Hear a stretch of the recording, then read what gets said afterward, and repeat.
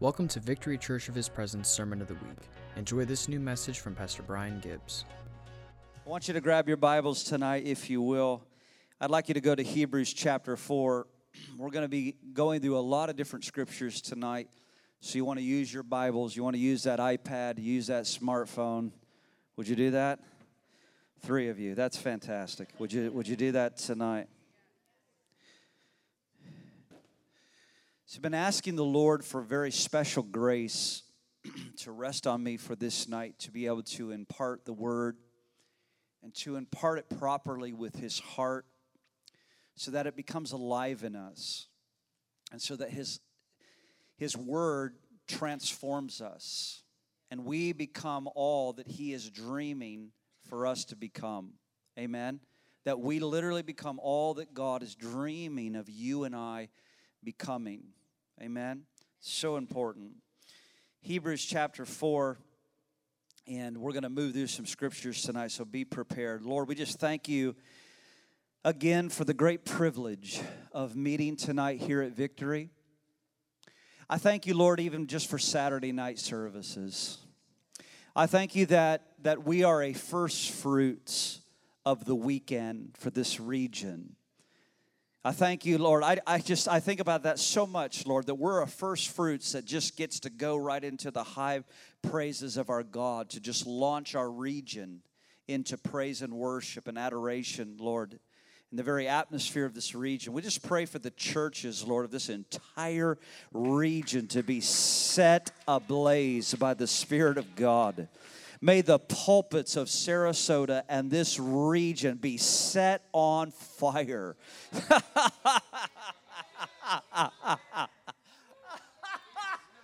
Oh, Lord, let your joy just burst out in the churches of our region. Lord, just ambush.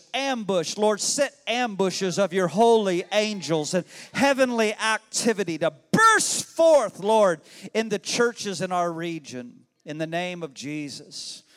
I just thank you, Lord, for the great privilege of being able to come together as family tonight. I thank you for new friends, Lord, that have walked into this place and that are being bonded to this house and the heart that is in this house, Lord, and even the DNA that you are building here. And I just bless them to receive, Lord. I bless the beautiful work that you're doing in every life and in every individual and family.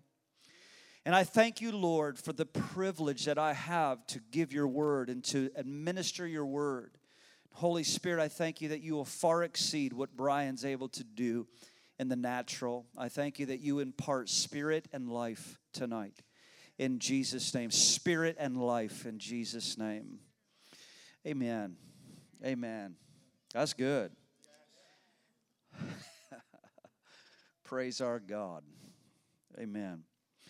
You know, years ago, my wife and I, we were pioneering our first church, and my wife was working at a company called Brighton. Any ladies ever heard of Brighton? Can I get a shout from the ladies in the house? And soon into my wife beginning to work there, I went to see her. And my wife introduced me to the ladies there on the staff at Brighton, and it was nice to meet them and shook hands and spent a little time with their core group there and their team, their staff there at Brighton. And then I left, and one of the ladies said to my wife, she said, you know, I'm having a hard time seeing your husband in that long robe and wearing that tall hat. Some of you are going to get that in a second. My wife said, yeah, I'm having a hard time imagining that myself.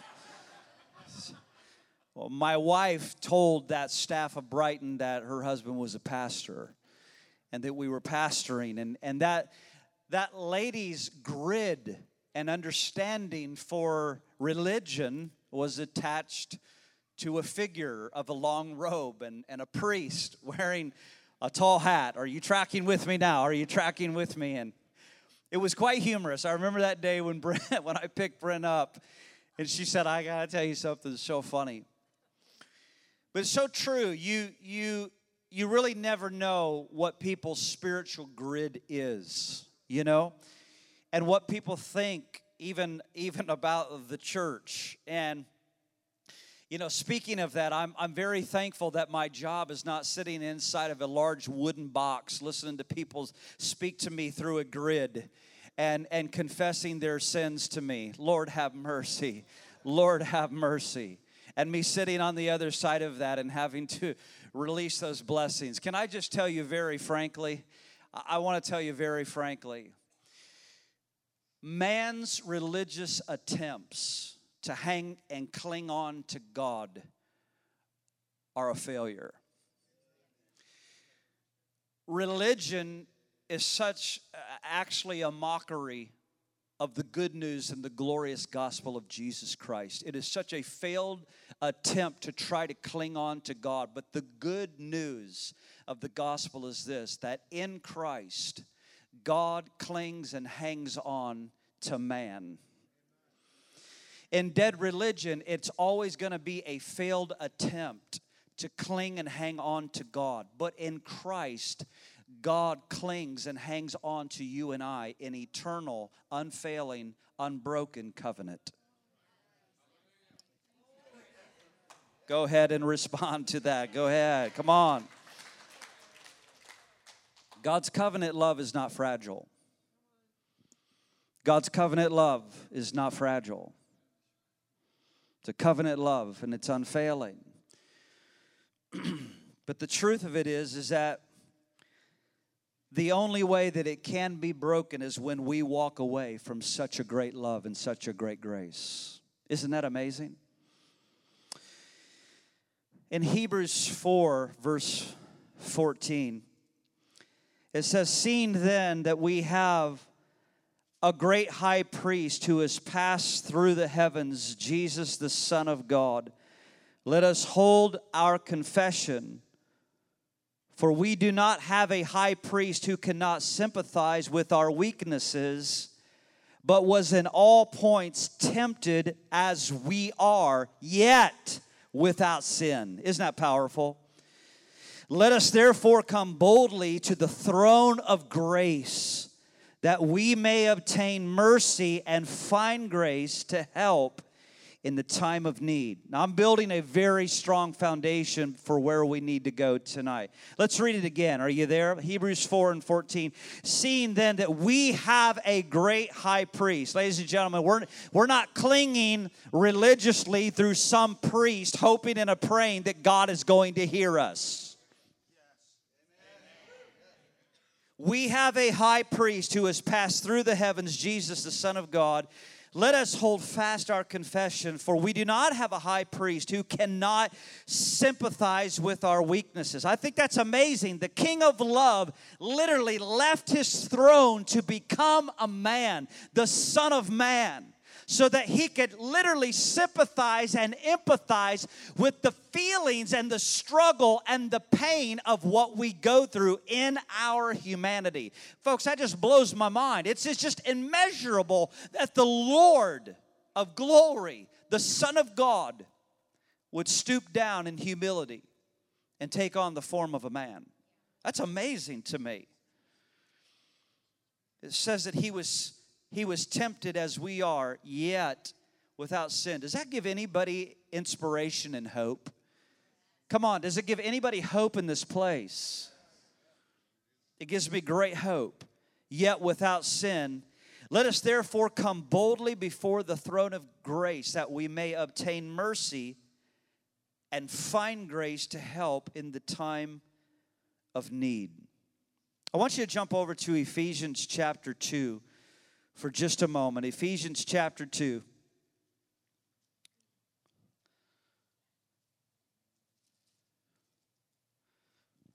Sometimes I give you the title of what I'm going to be meandering my way through with the Holy Spirit as we put up our sails and just let the winds of God blow. But I'm going to give it to you at the end tonight.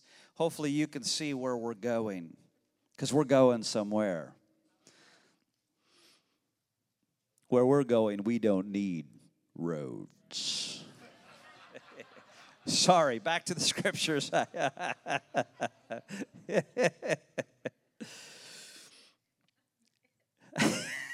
Verse 1. And you and I, He made alive. Yay. Are you with me? He made you alive. He made you alive. This is a good broadcasting announcement tonight. He's made you alive.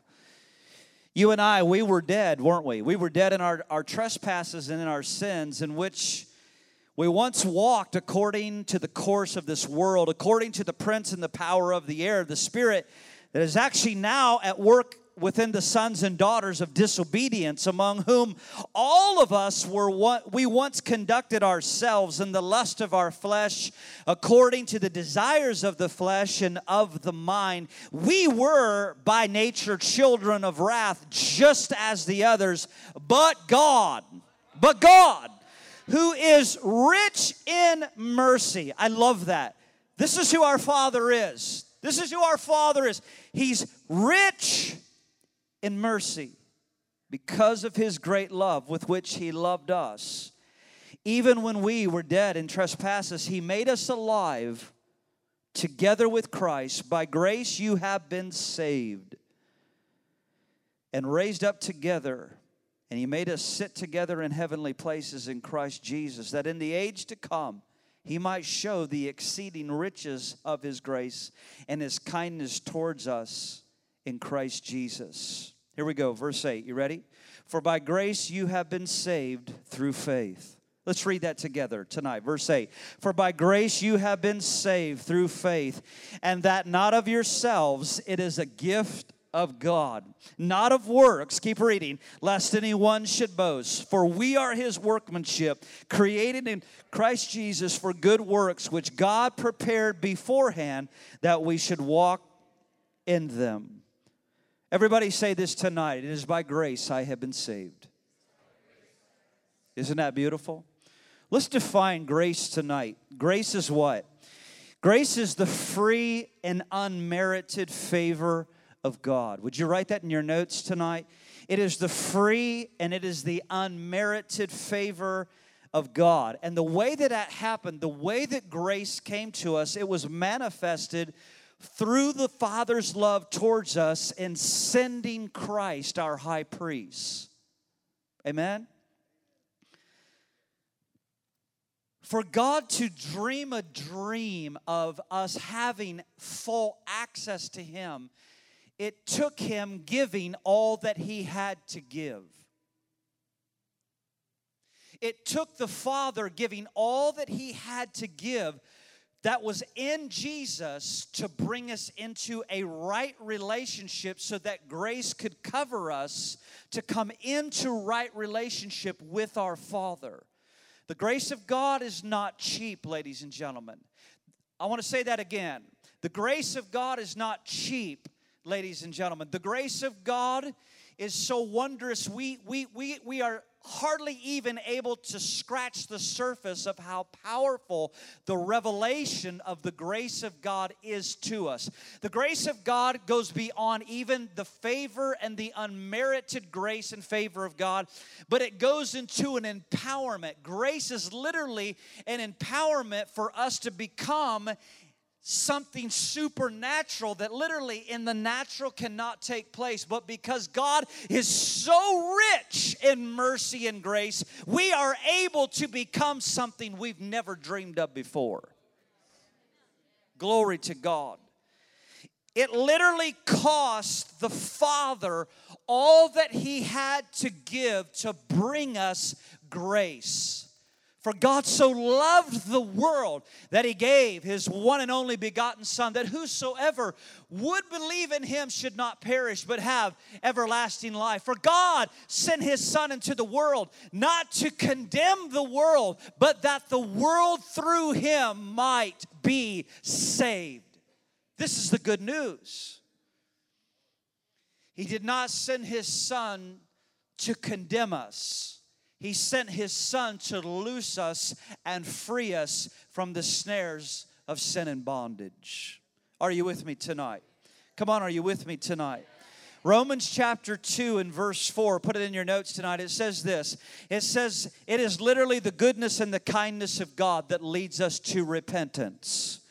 I want to speak that over you tonight. Romans 2 and 4. It is literally the goodness and the kindness of God that leads us to repentance. Now, don't be afraid of the word repentance tonight. I said, don't be afraid of the word repentance tonight. In the book of Titus, I want you to go there. The book of Titus, chapter 2.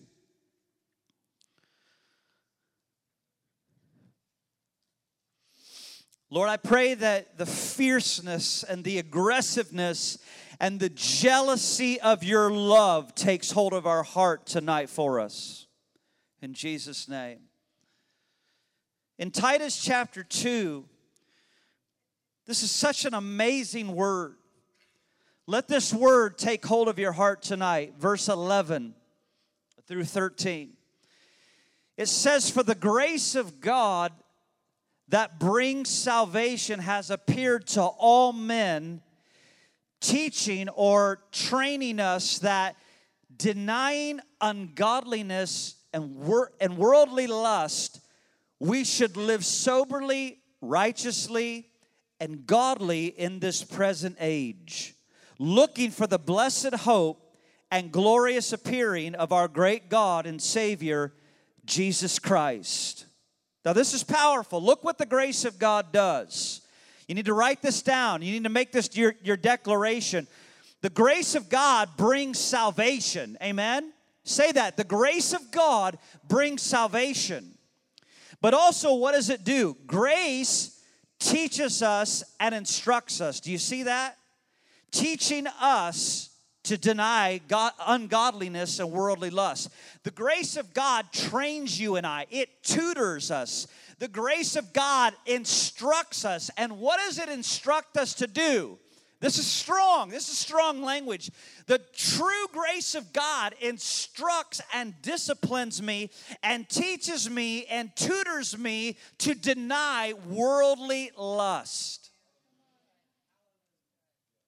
Wow. The grace of God should cause me to live soberly. What? I mean, can the church of 2018 hear this word? Are you afraid to answer me tonight? Can the grace of God do this? Can the grace of God actually teach a generation how to live soberly and uprightly? The grace of God teaches us to live righteously. Wow. This is strong. Godly in this present age. See, the grace of God is going to train me. The grace of God is going to tutor you and discipline you to be sober and to be strong and alert and awake so that you are not ensnared or enslaved by the things that the enemy would love to enslave you in. The grace of God does this, ladies and gentlemen. The grace of God it's not just the favor and the unmerited favor and the grace of the Lord. It is an empowerment over sin that you can live victoriously. I'll tell you what, we're going to teach this church how to shout eventually one day. I'm telling you right now, we're going to learn how to shout in this place. You know, when we're in the prayer room, I mean that. When we're in the prayer room, when we get here at 5 o'clock, I teach our intercessory prayer team, when someone prays, I teach them respond to their declaration with a shout of victory. And we do it every time because it changes the atmosphere. When faith is released and when praise and faith is released on the word, I'm telling you, power is released.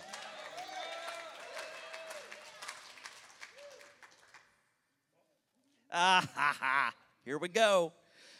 Gibbs is just, here we go. Write this down tonight. Grace is not an invitation to fall into sin.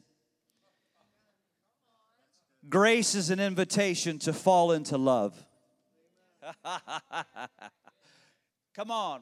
Grace is not an invitation to fall into sin.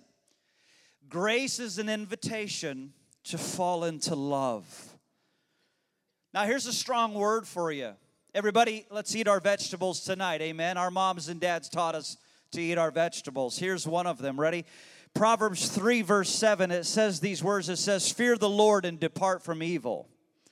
Fear the Lord and depart from evil. You know what's going to empower you to do that? The grace of God. The grace of God. A dear friend of mine who's in heaven right now, his name is Don Norai. Not too long ago, he took a good old trip on the good old gospel ship with some angels, and he went on home to Jesus. But I remember years ago being with my friend Don, and we were in the middle of this conference together for Secrets of the Most Holy Place, and many of you have read that book. And I remember Don giving this particular word on the grace of God. He said, the grace of God will cover you until the blood of Jesus delivers you. I'm going to say that again over us tonight. The grace of God will cover you until the blood of Jesus delivers you. I want to say that again over your life. The grace of God will cover you until the blood of Jesus delivers you. See, God is rich in grace. You got to hear this. God is rich in grace. He is rich in love. His dream over us is so magnificent. He will envelop you. He will envelop you and surround you in such smothering grace so that the work of His blood can make you a new man and a new woman. This work of grace will literally transform your cravings and your desires and your passions. Woo! Man, I feel fire on this word right now. I feel fire. I like it when I feel this. Well, thank you. Yes. Listen, the true biblical message of grace is so wonderful and glorious. And I want to tell you right now, ladies and gentlemen, we cannot live without it. Amen? We cannot live without the grace of God. But we have to be very careful with the grace of God, that the grace of God does not become distorted or watered down. Jesus came and He brought us grace and truth. This is in John chapter 1, verse 17. It says that Moses brought us the law. It was through Moses' ministry that God brought the law to us to train and tutor us until grace came.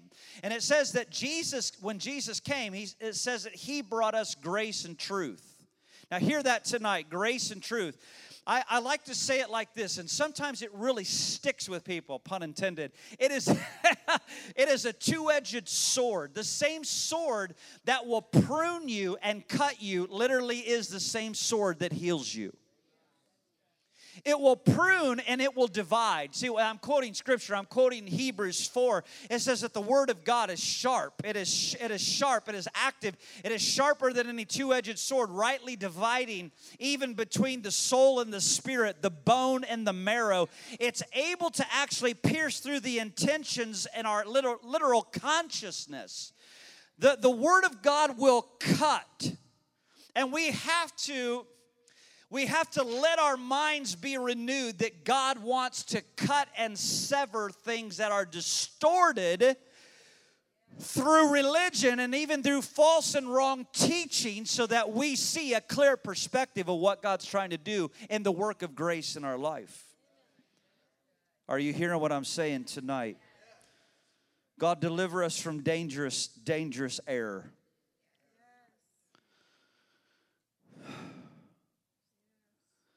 I heard a teacher here recently, not here, Victory, but I heard a teacher recently saying that he said that, listen to this, he says, God does not see the sins of His children.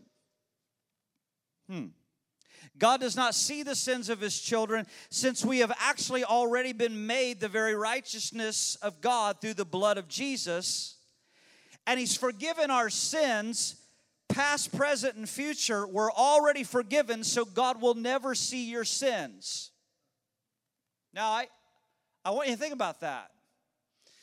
Because there are some truths in that revelation, but there is also dangerous error. I want you to beware of something. See, the Holy Spirit cannot be fooled. Brian, man, this felt really good, and all of a sudden I'm feeling turbulence in this plane. Well, if your oxygen thing just comes down, just grab it and put it on, okay? just breathe in and breathe out, okay?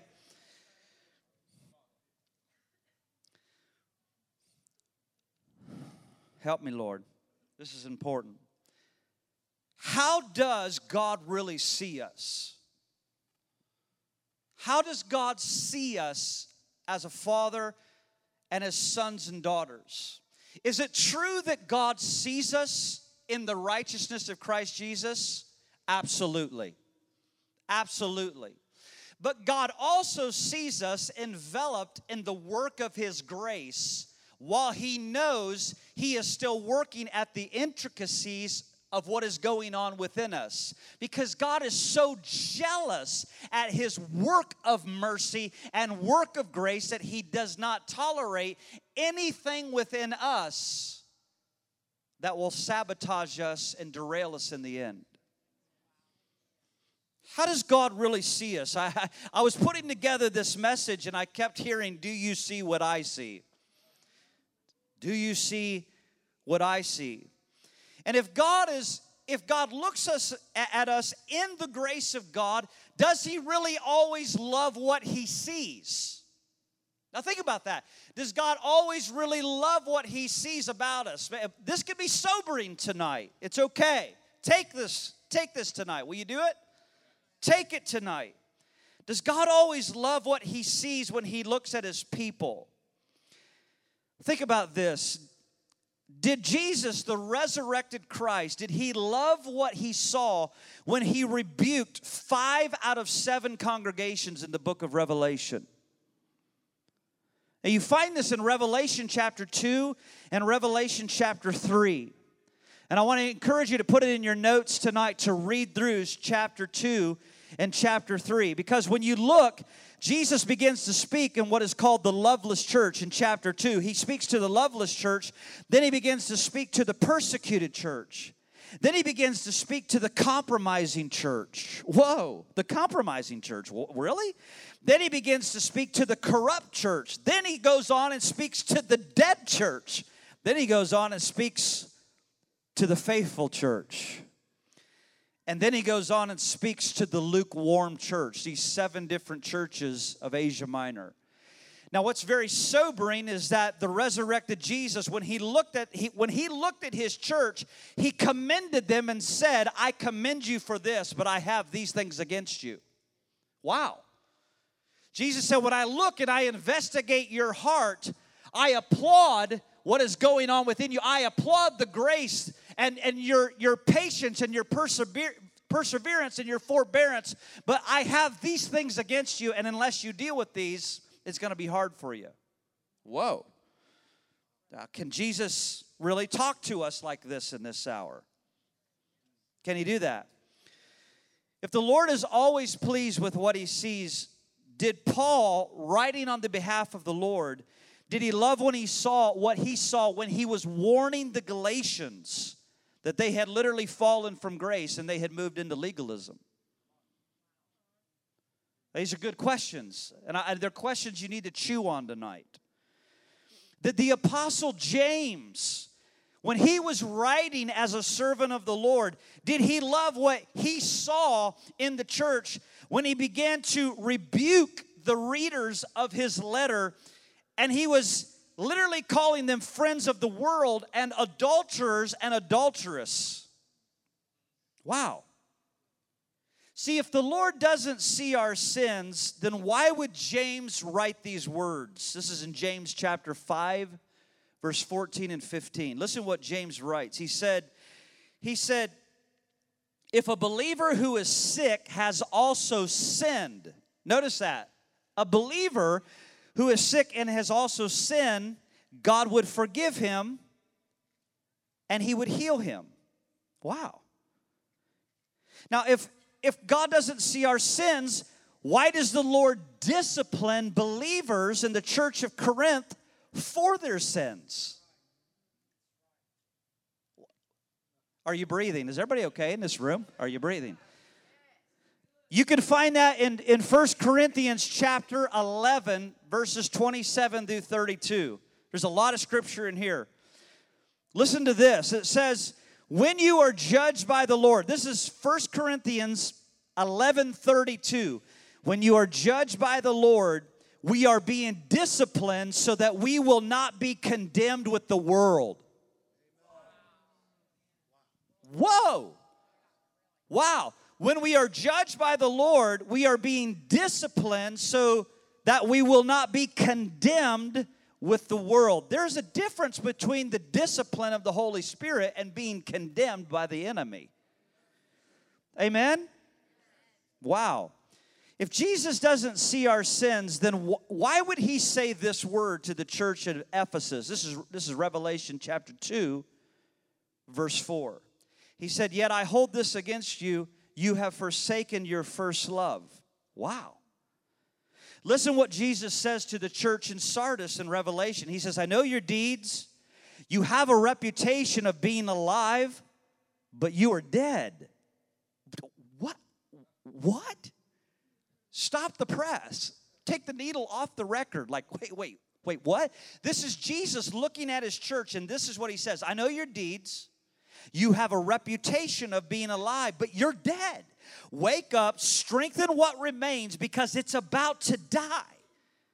For I have not found your deeds complete in the sight of my God.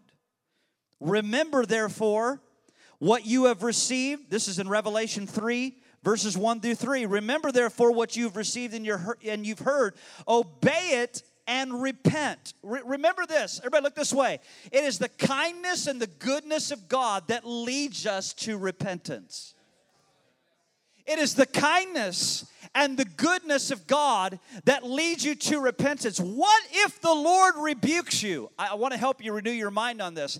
The rebuke of God, you have to let your mind be renewed, is the goodness of God.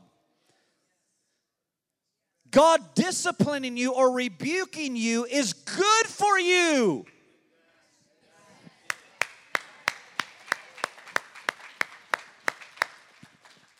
It's good for you.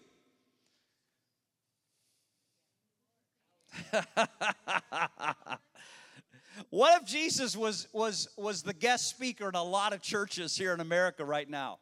And he says, "Hey, you got a reputation of being alive, but I got to tell you, you're really dead." Whoa. I mean, you go over like a lead balloon. I mean, the fog machines are going. The lights are swerving. The announcements were great. Everything was popping. And Jesus comes out and says, "You have a strong reputation of being alive, but you're dead. And I have this against you." Man, this is strong. Listen, I am so thankful the way that I was raised in the church. I had pastors, leaders, and teachers that would stand up and they would remind me what 2 Corinthians says when Paul says, "Examine yourself to see if you're walking in the truth." Test yourself to see if you're walking in the way. This is a sobering walk. In fact, the scriptures tell us this. It says, we are to work out our own salvation with what? Fear and trembling. Now, I know this is strong, but I'm here to help you. I'm here to help us. I'm here to help me. Are you with me? He says, receive the word. This is Revelation chapter 3, 1 through 3. He says, remember what you have received and heard. And he says, obey it and repent. But if you do not wake up, I will come to you like a thief, and you will not know what time I come to you. Wow. Does it sound like the Lord was thrilled with what he saw in Ephesus and Sardis? It really doesn't, does it? He didn't like what he saw. Now, this is something that we need to wrestle with in our own hearts. God, okay, you've given me such abundance of grace, but Lord, be able to speak to me the hard things. I had a mentor, my wife and I had a wonderful mentor in our life. I remember one day he asked me a question. He said, Brian, how long is it when you know you've prayed long enough? When do you know that you've prayed long enough? You remember the disciples had a hard time of keeping up with Jesus. They'd fall asleep in the garden. Jesus would be praying, right? They'd just be falling asleep. How do you know when you've prayed long enough? You know, no one had ever asked me that question. And I said, I don't know, Pastor. I don't know. No one's ever asked me that. He said, how do you know when you've prayed long enough? I said, how long? He says, when you stop walking away from the hard sayings of Jesus. Wow. Because if you're with the Lord and you stay long enough, your heart will become soft and tenderized, and you're teachable for the Lord to say something challenging or hard to you. Do you know how many, you know the Gospels, right? You know how many people left and walked away from Jesus when He would teach something hard? They loved the inspirational stories. They loved the bread. They loved the fish. They loved the signs and the wonders meetings. But the moment that Jesus started saying something hard, it was exit stage left and exit stage right. Now, this is important for us because the Lord wants to be able to speak to His church a strong word in this hour. He has to be able to cut the fluff and the junk out. And that's what's happening in the church of America right now. And listen, we need to let this supernatural work of grace happen in us, because the grace of God will train you and tutor you and disciple you to walk straight and narrow on that path. If we don't, many will be offended in this hour, and there will be such a tremendous and great falling away. Now, we've already been warned about that, haven't we? Listen to this. Did Jesus love what He saw when He looked at the church of Laodicea? I'm still in Revelation chapter 3. Listen to this. This is powerful. Verse 17. Why did Jesus rebuke the Laodicean church? He told them, He said, this is strong. This is strong. He said, you're wretched, you're pitiful, you're poor, you're blind, and you're naked. Man, Jesus, this message is not going over very well. Give us an inspirational cookie. Give me another slice of pie. And just give me, goosebumps on my goosebumps. Jesus, this is wild. He said, you're wretched, pitiful, poor, blind, naked. I wrestle with this. This is the resurrected Jesus. This is not just a word to the church of the past. It is a word for us to wrestle with now, for all generations and all time. Why didn't Jesus say, look, you're beautifully clothed, you're healthy, you're rich? He said, you're pitiful, you're poor, you're blind. It's strong language, folks. If He was happy with what He saw in the Laodicean church, this is strong. Why did He threaten to spit that congregation out of His mouth? I'm wrestling with this. You're wrestling with it. I can feel you wrestling with it in this room. Because God's love is very fierce and God's love is very aggressive. Folks, the grace of God is not passivity. The love of God is not passive. The love of God is fierce. God is not against you. He is against what is trying to ambush you and destroy your life. He knows what sin can do to ambush lives. And He wants to keep His sons and daughters from what can ambush them.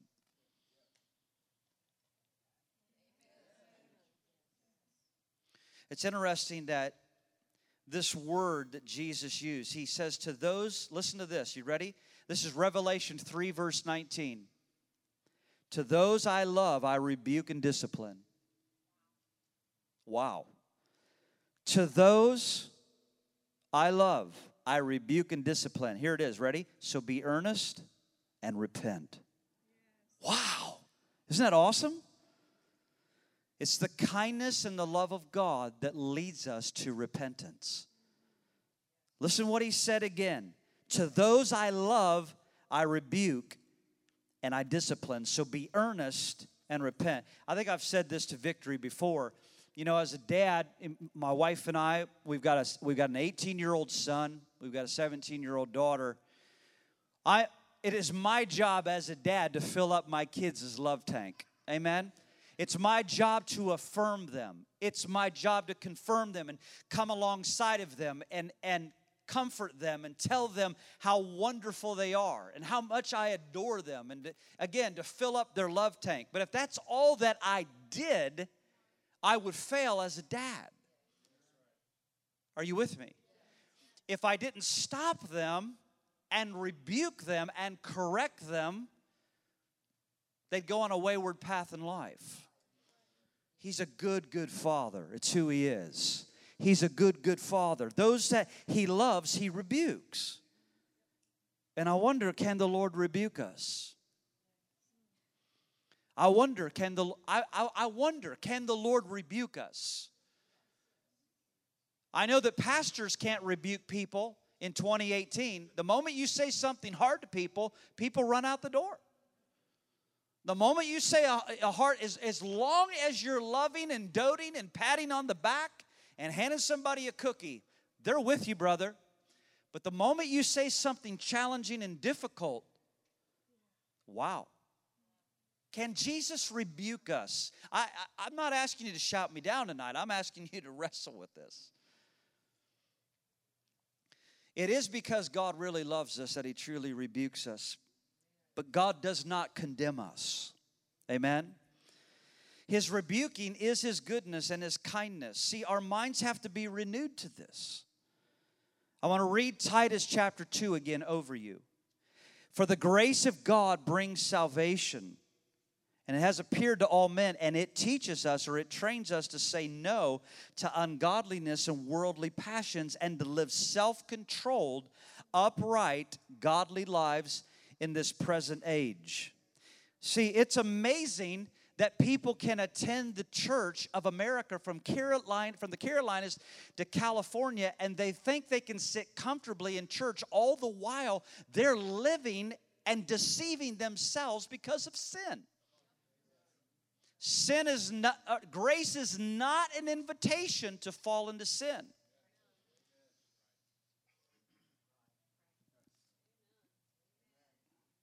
Man, I feel stuff popping in here.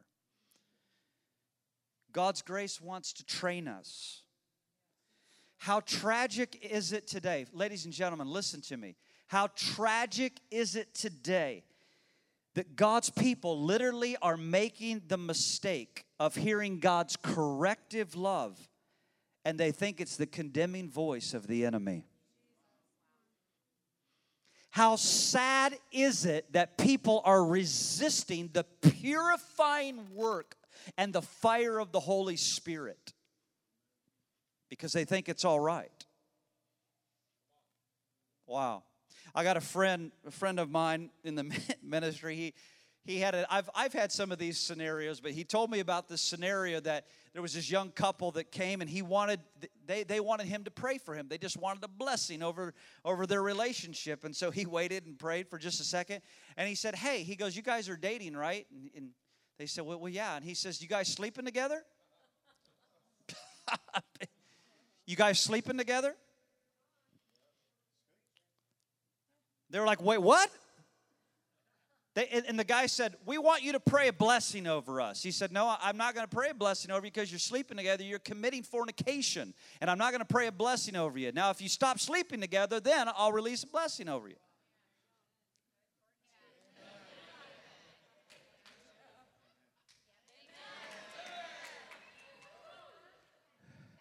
We got to let our minds get renewed, folks. We got to wake up from our sleep in our carelessness and our casualness in the grace of God.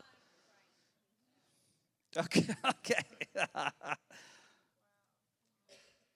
It's amazing that sometimes the church is not seeing things as sin, really the way God sees it truly as being sin. I want to ask you some questions tonight.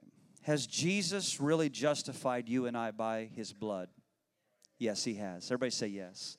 Has Jesus really justified you by his blood? Oh, yes, absolutely, he has. Has Jesus truly set you and I apart to be holy unto himself? Without a doubt. Has Jesus called us to be sons and daughters all by his love and all by his grace? Yes, he has. But with that in mind, Paul writes these words in 2 Corinthians chapter 7 in verse 1.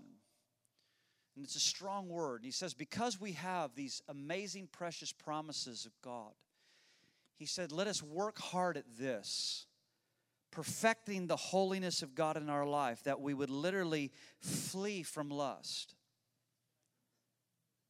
See, when I say lust, folks, I'm not just talking about pornography. I'm not talking about people in here that's running after somebody else's wife or, adultery. And it may be that. So I'm not going to discount that. But I want you to understand the world has a lot of glitter. It has a lot of glitter and gold on it that'll get you to run after things that God's heart is not in. That is why we have to stay with the Lord. So our heart is so tenderized before Him that when the Holy Spirit says, son or daughter, I want you to leave that alone or depart from that you do it. You just do it. Here's a strong word. It's not Brian's word, it's Jesus' word. He says, if you love me, you will obey me. That's strong. If it feels good, if it feels good. No, he says, if you love me, obey me. There's nothing legalistic about telling you that obedience is demanded from God. A son and a daughter, you've raised children, right? You had expectations in your house, didn't you? You had expectations. Obedience. But Dad, I don't understand that. Obey me. But Dad, that doesn't make any sense. Obey me. Mom, that doesn't make any sense. Obey me. Wow. Jesus said, if you love me, obey me. Wow. Now, Jesus brought us grace and truth. Grace is a beautiful gift from God, ladies and gentlemen. You and I cannot live one day without it. Grace is the unmerited favor of God. Grace is also what? It is the empowerment for you to be trained to overcome sin. Amen? But if you abuse the grace of God, you can literally be in danger of hellfire. If you dishonor the grace of God in your life, you can literally sear your own conscience. May that never be your story. May that never be any of our story. That we have such a tenderized heart to the Spirit of grace, when He says, son, don't do that. You say, yes, Father. Daughter, don't do that. You say, yes, Father. I'm here to help you tonight. Remember that. I'm here to help us tonight. See, without truth to grace, we have a very distorted message, don't we? And that distorted message actually lends a certain type of confidence of promoting compromise, and we can't yield to it. In 1 John chapter 1, it says, if we confess our sins, He is faithful and just to forgive us of our sins and cleanse us from all unrighteousness. If the Holy Spirit ever shows you something in your heart or in your life that is displeasing to the Father, that's a good thing. That's a good thing, folks. Please, let your mind be renewed. That's a good thing. Of Him saying, son, I got you. I love you. I've got you. Daughter, I've got you. My grace is enveloping you and covering you. But I want you to see this so that you can what? Repent of it and turn away from it. It is the kindness and the goodness of God that leads us to what? Folks, repentance is not a dirty word. The churches in America should have altars filled still with people repenting. Not to a man. He's your high priest. Come on. I'm not putting on my robe and my high hat. He is your high priest.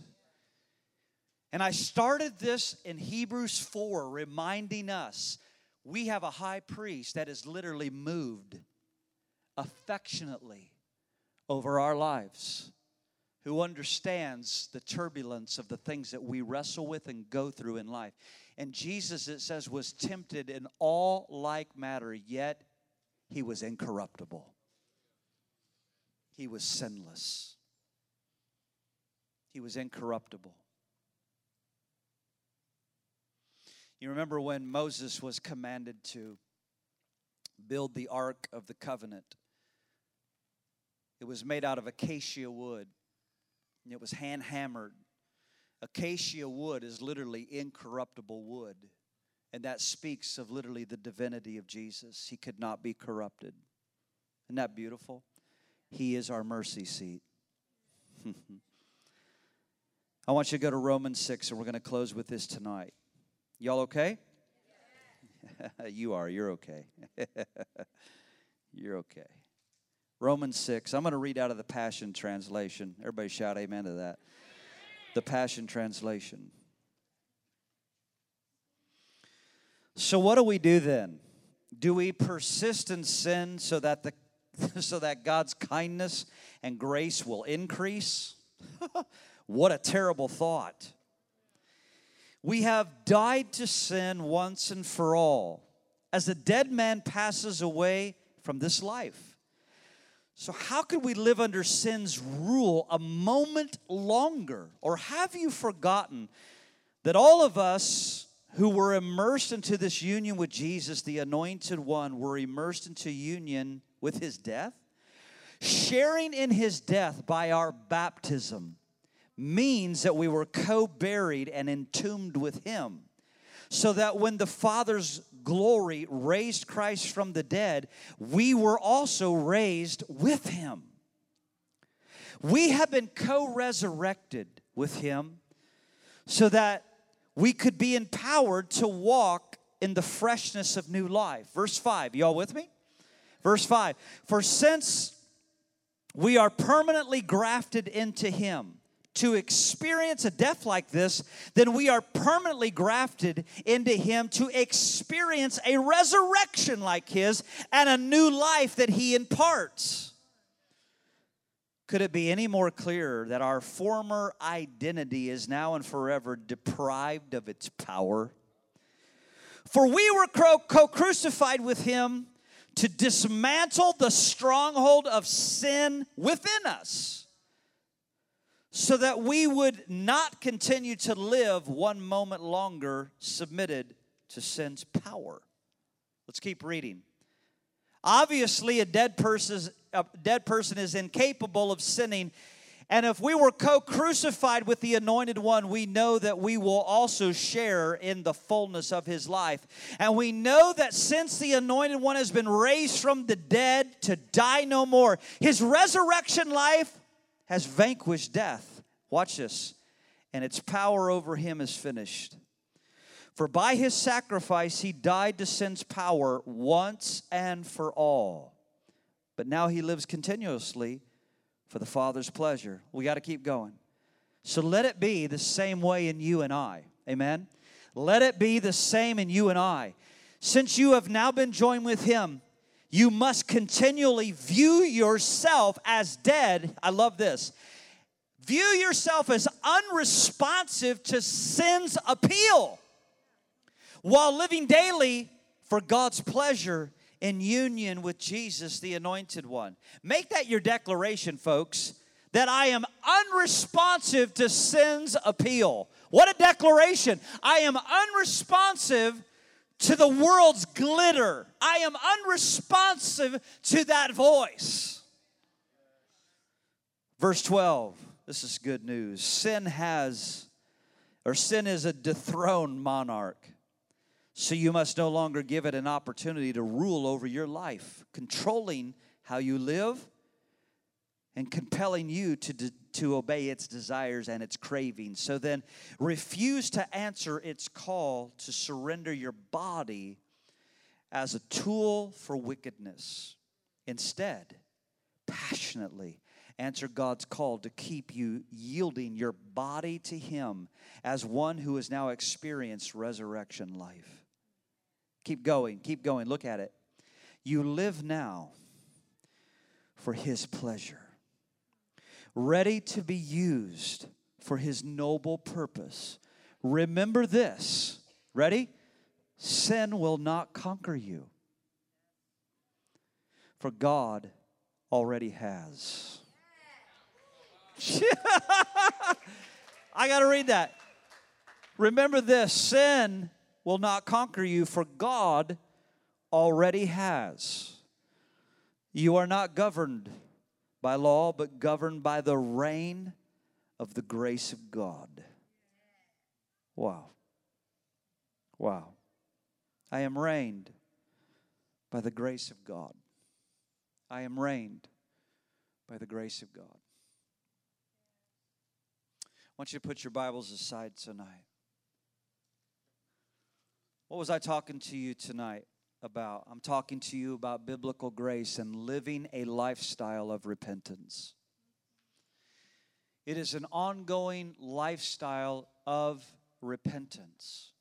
What is repentance? It is the changing of the heart. It is the renewing of the mind. It is the changing of the heart and the renewing, the changing of the mind. That's what grace does. Grace trains and tutors and educates us to walk holy before a holy God. Folks, is this possible? Yes, it is. This is the good news.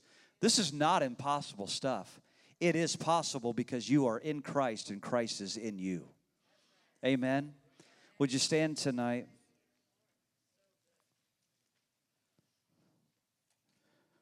Father. Jacob, would you come? Would you join me? Thank you, Father.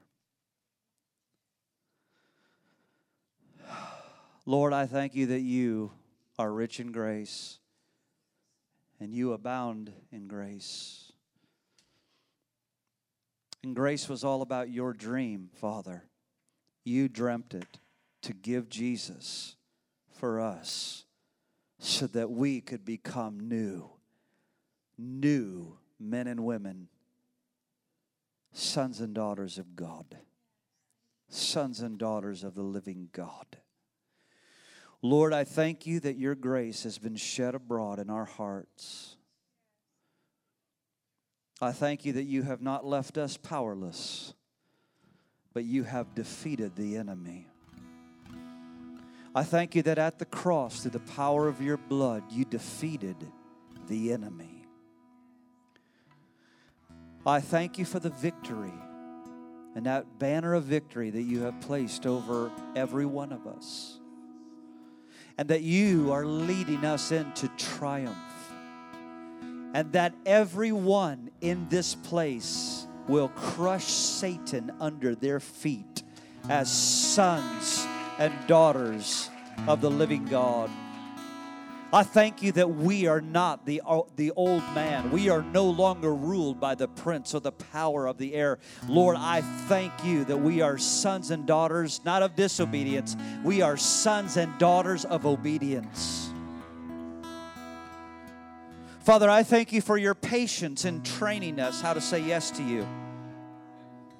I thank you for training us how to say yes to you and how to obey you, and how to walk humbly and holy and worthy before you. Lord, may you be able to rebuke us, and may we be able to repent quickly. Lord, I pray for us as a family that you can speak what you need to speak, and we respond. And we respond properly, and we respond maturely. I thank you. I thank you that your word still cuts and your word still heals. I thank you that your word still prunes and your word still brings fruitfulness. Glory to God. Would you lift your hands tonight? I bless you to be sensitive to the Holy Spirit. I bless you that the very consciousness of the Spirit of God within you is so alive. That you hear the voice of the Lord leading you, saying, walk this way. Depart from here, go here. Walk with me here. See my favor, see my grace, see my dream over your life. I bless you to be strong and courageous. I bless you to let the fierce jealousy and love of God penetrate your soul and your spirit. I bless you to be wise. I bless you to be courageous in a time of great compromise and conformity. I bless your soul to be strong in the Lord. In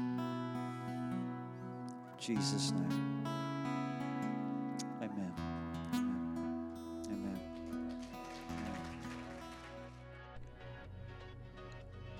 Thank you for listening to Victory Church of His Presence Sermon of the Week. For more information, go to our website at victoryfla.com.